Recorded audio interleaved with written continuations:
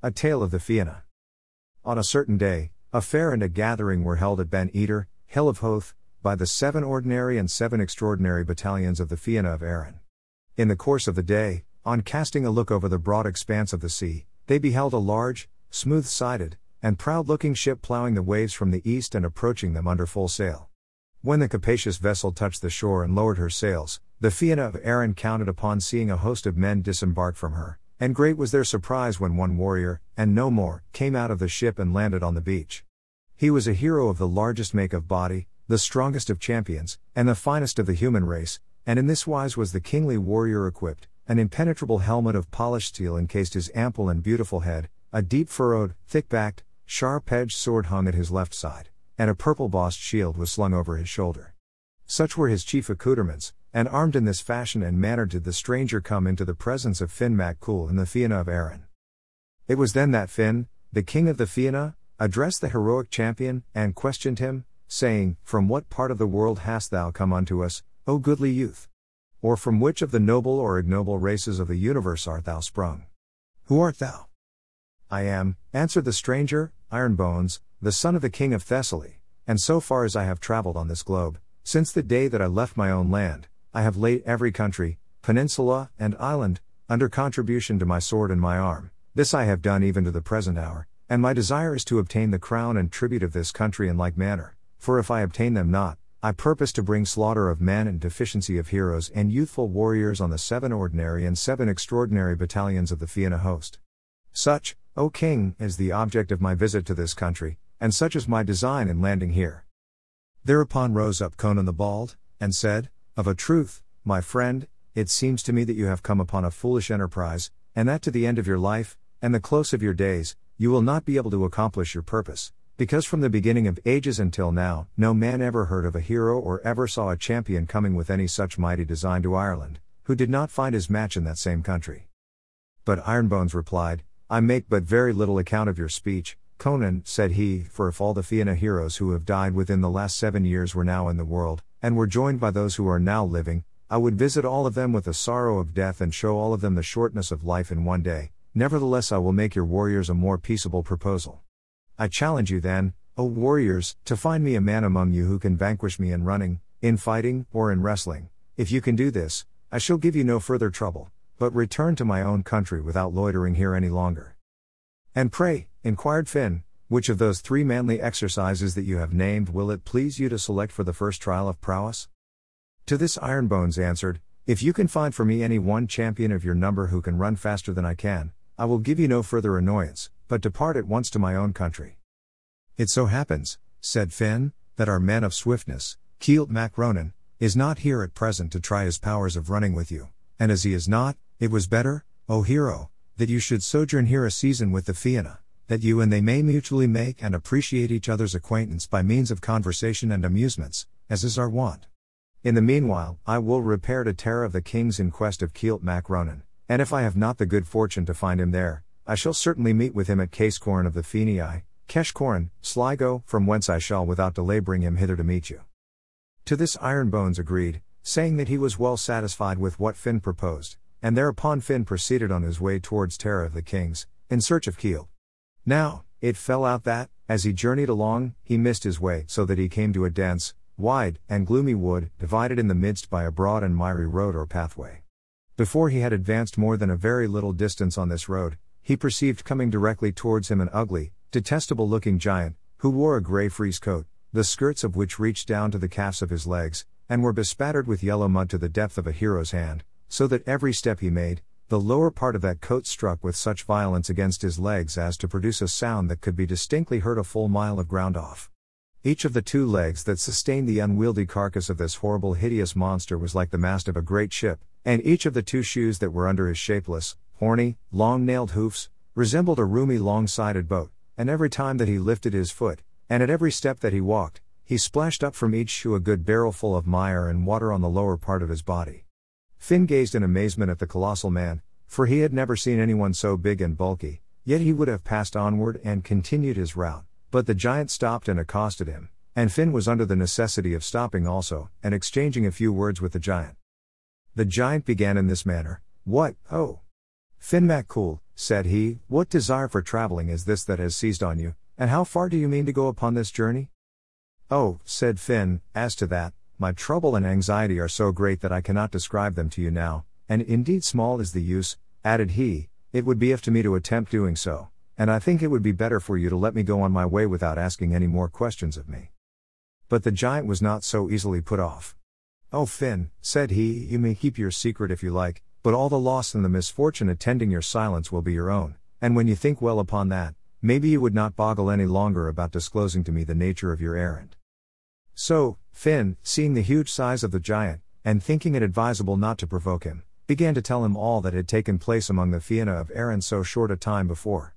You must know, said he, that at the meridian hour of this very day the great Ironbones, the son of the king of Thessaly, landed at the harbour of Ben Eater, with the view of taking the crown and sovereignty of Ireland into his own hands, and if he does not obtain them with the free and good will of the Irish, he threatens to distribute death and destruction impartially among the young and old of our heroes, howbeit he has challenged us to find a man able to surpass him in running, fighting, or wrestling, and if we can find such a man, then he agrees to forego his pretensions and to return to his own country without giving us further trouble, and that, said Finn, is the history that I have for you.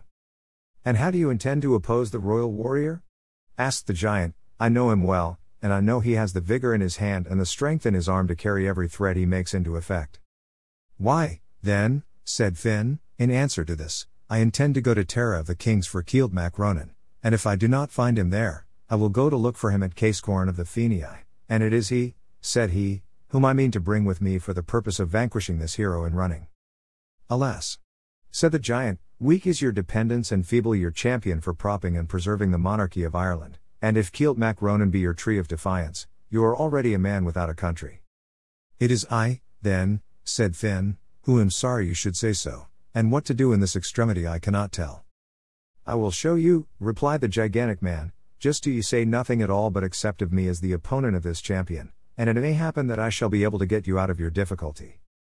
Oh, said Finn, for the matter of that, it is my own notion that you have enough to do if you can carry your big coat and drag your shoes with you 1/2 mile of ground in a day, without trying to rival such a hero as Ironbones in valor or agility. You may have what notions you like, returned the giant, but I tell you that if I am not able to give battle to this fighting hero, there never has been and there is not now a man in Ireland able to cope with him. But never mind, Finn MacCool, let not your spirits be cast down, for I will take it on myself to deliver you from the danger that presses on you. What is your name? Demanded Finn. Bodocan Chota Lachna, the churl with the grey coat, is my name, the giant answered. Well, then, said Finn, you will do well to come along with me. So, Finn turned back, and the Bodach went with him, but we have no account of their travels till they reached Ben Eater. There, when the Fianna beheld the Bodach attired in such a fashion and trim, they were all very much surprised, for they had never seen the like of him, and they were greatly overjoyed that he should make his appearance among them at such a critical moment. As for Ironbones, he came before Finn, and asked him if he had got the man who was to contend with him in running. Finn made answer that he had, and that he was present among them, and thereupon he pointed out the Bodach to him. But as soon as Ironbones saw the Bodach, he was seized with astonishment, and his courage was damped at the sight of the gigantic proportions of the mighty man, but he pretended to be only very indignant, and exclaimed, What? Do you expect me to demean myself by engaging in a contest with such an ugly, greasy, hateful-looking Bodach as that? I tell you that will do no such thing. Said he, and he stepped back and would not go near the Bodach. When the Bodach saw and heard this, he burst into a loud, hoarse, thunderous laugh, and said, Come, Ironbones, this will not do, I am not the sort of person you affect to think me, and it is you that shall have proof of my assertion before tomorrow evening. So now, let me know, said he, what is to be the length of the course you propose to run over, for over the same course it is my own intention to run along with you, and if I do not succeed in running that distance with you, it is a fair conclusion that you win the race, and in like manner if I do succeed in outstripping you, then it stands to reason that you lose the race.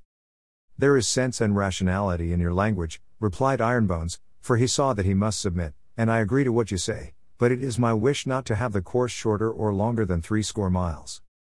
Well, said the Bodach, that will answer me too, for it is just 60 miles from Mount Lucra in Munster to Ben Eater, and it will be a pleasant run for the pair of us, but if you find that I am not able to finish it before you, of course, the victory is yours.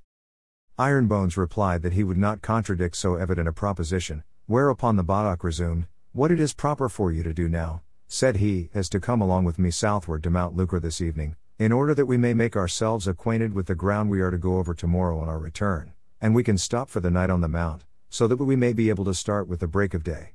To this also Ironbones acceded, saying it was a judicious speech, and that he had nothing to object to it. Upon this, the two competitors commenced their journey, and little was the delay they made until they arrived at Mount Lucra in Munster. As soon as they had got thither, the Bodach again addressed Ironbones, and told him that he thought their best plan would be to build a hut in the adjoining wood, that so they might be protected from the inclemency of the night, for it seems to me, O son of the king of Thessaly, said he, that if we do not, we are likely to have a hard couch and cold quarters on this exposed hill. To this Ironbones made reply as thus, You may do so, if you please, O Bodach of the big coat, but as for me, I am Ironbones and care not for dainty lodging, and I am mightily disinclined to give myself the trouble of building a house hereabouts only to sleep in it one night and never see it again. Howbeit, if you are desirous of employing your hands, there is nobody to cross you, you may build, and I shall stay here until you have finished. Very good, said the Bodach, and build I will, but I shall take good care that a certain person who refuses to assist me shall have no share in my sleeping room, should I succeed in making it as comfortable as I hope to do. And with this he betook himself into the wood, and began cutting down and shaping pieces of timber with the greatest expedition, never ceasing until he had got together 6 pair of stakes and as many of rafters, which with a sufficient quantity of brushwood and green rushes for thatch, he carried, bound in one load, to a convenient spot, and there set them up at once in regular order. And this part of his work being finished, he again entered the wood, and carried from thence a good load of dry green sticks, which he kindled into a fire that reached from the back of the hut to the door. While the fire was blazing merrily, he left the hut, and again addressing his companion, said to him, O son of the king of Thessaly, called by men Ironbones, are you provided with provisions for the night, and have you eatables and drinkables to keep you from hunger and thirst? No, I have not, said Ironbones proudly. It is myself that used never to be without people to provide victuals for me when I wanted them, said he. Well, but, said the Bodach, you have not your people near you now, and so the best thing you can do is to come and hunt with me in the wood, and my hand to you, we shall soon have enough of victuals for both of us. I never practiced pedestrian hunting, said Ironbones, and with the like of you I never hunted at all, and I don't think I shall begin now, said he, in a very dignified sort of way. Then I must try my luck by myself, said the Bodach, and off again he bounded into the wood, and after he had gone a little way he roused a herd of wild swine and pursued them into the recesses of the wood, and there he succeeded in separating from the rest the biggest and fattest hog of the herd, which he soon ran down and carried to his hut, where he slaughtered it, and cut it into 2 halves, one of which he placed at each side of the fire on a self-moving holly spit. He then darted out once more and stopped not until he reached the mansion of the Baron of Inchiquin, which was 30 miles distant, from whence he carried off a table and a chair, 2 barrels of wine, and all the bread fit for eating he could lay his hands on, all of which he brought to Mount Lucra in one load. When he again entered his hut, he found his hog entirely roasted and in nice order for mastication, so he laid half the meat and bread on the table, and sitting down, disposed of them with wonderful celerity, drinking at the same time precisely 1 barrel of the wine, and no more, for he reserved the other, as well as the rest of the solids, for his breakfast in the morning. Having thus finished his supper, he shook a large bundle of green rushes over the floor and laying himself down, soon fell into a comfortable sleep, which lasted until the rising of the sun next morning. As soon as the morning came, Ironbones, who had got neither food nor sleep the whole night, came down from the mountain's side and awoke the Bodach, telling him that it was time to commence their contest. The Bodach raised his head, rubbed his eyes, and replied, I have another hour to sleep yet, and when I get up I have to eat half a hog and drink a barrel of wine, but as you seem to be in a hurry, you have my consent to proceed on your way before me, and you may be sure I will follow you. So, saying, he laid his head down and fell again a-snoring, and upon seeing this, Ironbones began the race by himself, but he moved along heavily and dispiritedly, for he began to have great dread and many misgivings, by reason of the indifference with which the Bodach appeared to regard the issue of the contest. When the Bodach had slept his fill he got up, washed his hands and face, and having placed his bread and meat on the table, he proceeded to devour them with great expedition, and then washed them down with his barrel of wine, after which he collected together all the bones of the hog and put them into a pocket in the skirt of his coat. Then setting out on his race in company with a pure and cool breeze of wind, he trotted on, nor did he ever halt on his rapid course until he had overtaken Ironbones, who with a dejected air and drooping head was wending his way before him. The Bodach threw down the bare bones of the hog in his path, and told him he was quite welcome to them, and that if he could find any pickings on them, he might eat them, for, said he, you must surely be hungry by this time, and I can wait until you finish your breakfast." But Ironbones got into a great passion on hearing this, and he cried, "You ugly Bodok with the big coat, you greasy, lubberly, uncouth tub of a man, I would see you hanged, so I would, before you should catch me picking such dirty common bones as these, hog's bones, that have no meat on them at all, and have moreover been gnawed by your own long, ugly, boorish tusks." "Oh, very well," replied the Bodok, "then we will not have any more words about them for bones, but let me recommend to you to adopt some more rapid mode of locomotion, if you desire to gain the crown, sovereignty, and tributes of the Kingdom of Ireland this turn, for if you go on at your present rate, it is second best that you will be after coming off, I'm thinking." And having so spoken, off he darted as swift as a swallow, or a roebuck, or a blast of wind rushing down a mountain declivity on a March day. Ironbones in the meantime is about as much able to keep pace with him as he was to scale the firmament, nor did he check his own speed until he had proceeded 30 miles on the course. He then stopped for a while to eat of the blackberries which grew in great abundance on the way, and while he was thus employed, Ironbones came up with him and spoke to him. "Bodok," said he, 10 miles behind us I saw one skirt of your grey coat, and 10 miles farther back again I saw another skirt, and it is my persuasion, and I am clearly of the opinion, that you ought to return for these 2 skirts without more to do and pick them up." "Is it the skirts of this big coat that I have on me you mean?" asked the Bodok, looking down at his legs. "Why, to be sure it is them that I mean," answered Ironbones. "Well," said the Bodok, "I certainly must get my coat skirts again, and so, I will run back for them if you consent to stop here eating blackberries until I return." "What nonsense you talk!" cried Ironbones. "I tell you I am decidedly resolved not to loiter on the race, and my fixed determination is not to eat any blackberries." "Then move on before me," said the Bodok, upon which Ironbones pushed onward, while the Bodok retraced his steps to the different spots where the skirts of his coat were lying, and having found them and tacked them to the body of the coat, he resumed his route and again overtook Ironbones, whom he thus addressed: "It is needful and necessary that I should acquaint you of one thing, O Ironbones, and that is, that you must run at a faster rate than you have hitherto used, and keep pace with me on the rest of the course, or else there is much likelihood and considerable probability that the victory will go against you, because I will not again have to go back either for my coat skirts or anything else." And having given his companion this warning, he set off once more in his usual manner, nor did he stop until he reached the side of a hill, within 10 miles of Ben Eater, where he again fell plucking blackberries and ate an extraordinary number of them. When he could eat no more, his jaws being tired and his stomach stuffed, he took off his great coat, and handling his needle and thread, he sewed it into the form of a capacious sack, which he filled with blackberries. This he slung over his shoulders, and then off he scampered for Ben Eater, greatly refreshed, and with the speed of a young buck.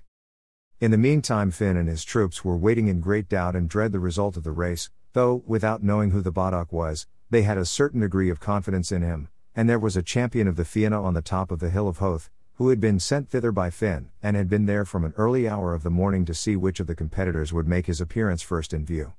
When this man saw the Bodok coming over the nearest eminence, with his heavy burden on his back, he thought that to a certainty it was Ironbones whom he beheld, and fled back quite terrified to Finn and troops, telling them Ironbones was coming up, carrying the Bodok dead over his shoulders.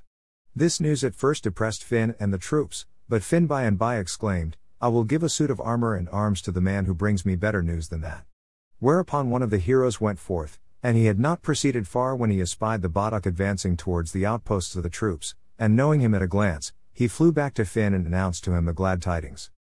Finn thereupon went joyfully out to meet the Bodok, who speedily came up and threw down his burden, crying out aloud, "I have good and famous news for all of you, but," added he, "my hunger is great and my desire for food pressing, and I cannot tell you what has occurred until I have eaten a very large quantity of oatmeal and blackberries. Now, as for the latter, that is, the blackberries, I have got them myself in this big sack, but the oatmeal I expect to be provided for me by you, and I hope that you will lose no time in getting it, and laying it before me, for I am weak for the want of nutriment, and my corporeal powers are beginning to be exhausted."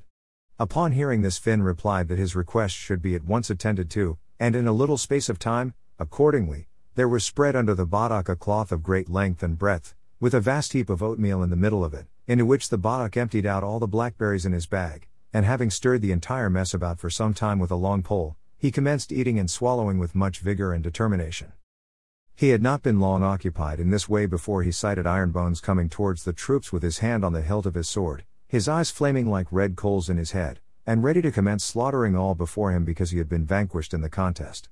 But he was not fated to put his designs into execution, for when the Badach saw what wickedness he had in his mind, he took up a handful of the oatmeal and blackberries, and dashing it towards Ironbones with an unerring aim, it struck him so violently on the face that it sent his head spinning through the air half a mile from his body, which fell to the ground and there remained writhing in all the agonies of its recent separation, until the Badach had concluded his meal. The Badach then rose up and went in quest of the head, which after a little searching about he found, and casting it from his hands with an unerring aim, he sent it bowling along the ground all the half-mile back again, until coming to the body it stopped and fastened itself on as well as ever, the only difference being that the face was now turned completely round to the back of the neck, while the back of the head was in front. The Badach, having accomplished this feat much to his satisfaction, now grasped Ironbones firmly by the middle, threw him to the ground, tied him hand and foot so that he could not stir, and addressed him in these words: "O Ironbones, justice has overtaken you, the sentence your own vain mind had passed on others is about to be pronounced against yourself, and all the liberty that I feel disposed to leave you is the liberty of choosing what kind of death you think it most agreeable to die of. What a silly notion you did get into your noddle, surely, when you fancied that you, single-handed, could make yourself master of the crown, sovereignty, and tributes of Ireland, even though there had been nobody to thwart your arrogant designs but myself. But take comfort and be consoled, for it shall never be said of the Fianna of Ireland that they took mortal vengeance on a single foe without any warriors to back him, and if you be a person to whom life is a desirable possession, I am willing to allow you to live, on condition that you will solemnly swear by the sun and moon that you will send the chief tributes of Thessaly every year to Finn Mac Cool here in Ireland." With many wry faces did Ironbones at length agree to take this oath, upon which the Badach loosed his shackles and gave him liberty to stand up, then having conducted him towards the seashore, he made him go into the ship, to which, after turning its prow from the shore, he administered a kick in the stern, which sent it 7 miles over the waters at once. And such was the manner in which Ironbones executed his vainglorious project, and in this way it was that he was sent off from the shores of Ireland, without victory, honour, or glory, and deprived of the power of ever again boasting himself to be the first man on the earth in battle or combat. But on the return of the Badach to the troops, the sun and the wind lighted up one side of his face and his head in such a way that Finn and the Fianna at once recognized him as Manannan Mac Lir, the tutelary fairy of Cruachan, who had come to afford them his assistance in their exigency. They welcomed him accordingly with all the honour that was due to him and feasted him sumptuously for a year and a day. And these are the adventures of the Badach and Chodolachna, the clown with the grey coat. Adapted from the Irish Penny Journal of 24th of October 1840, sourced through Jayster.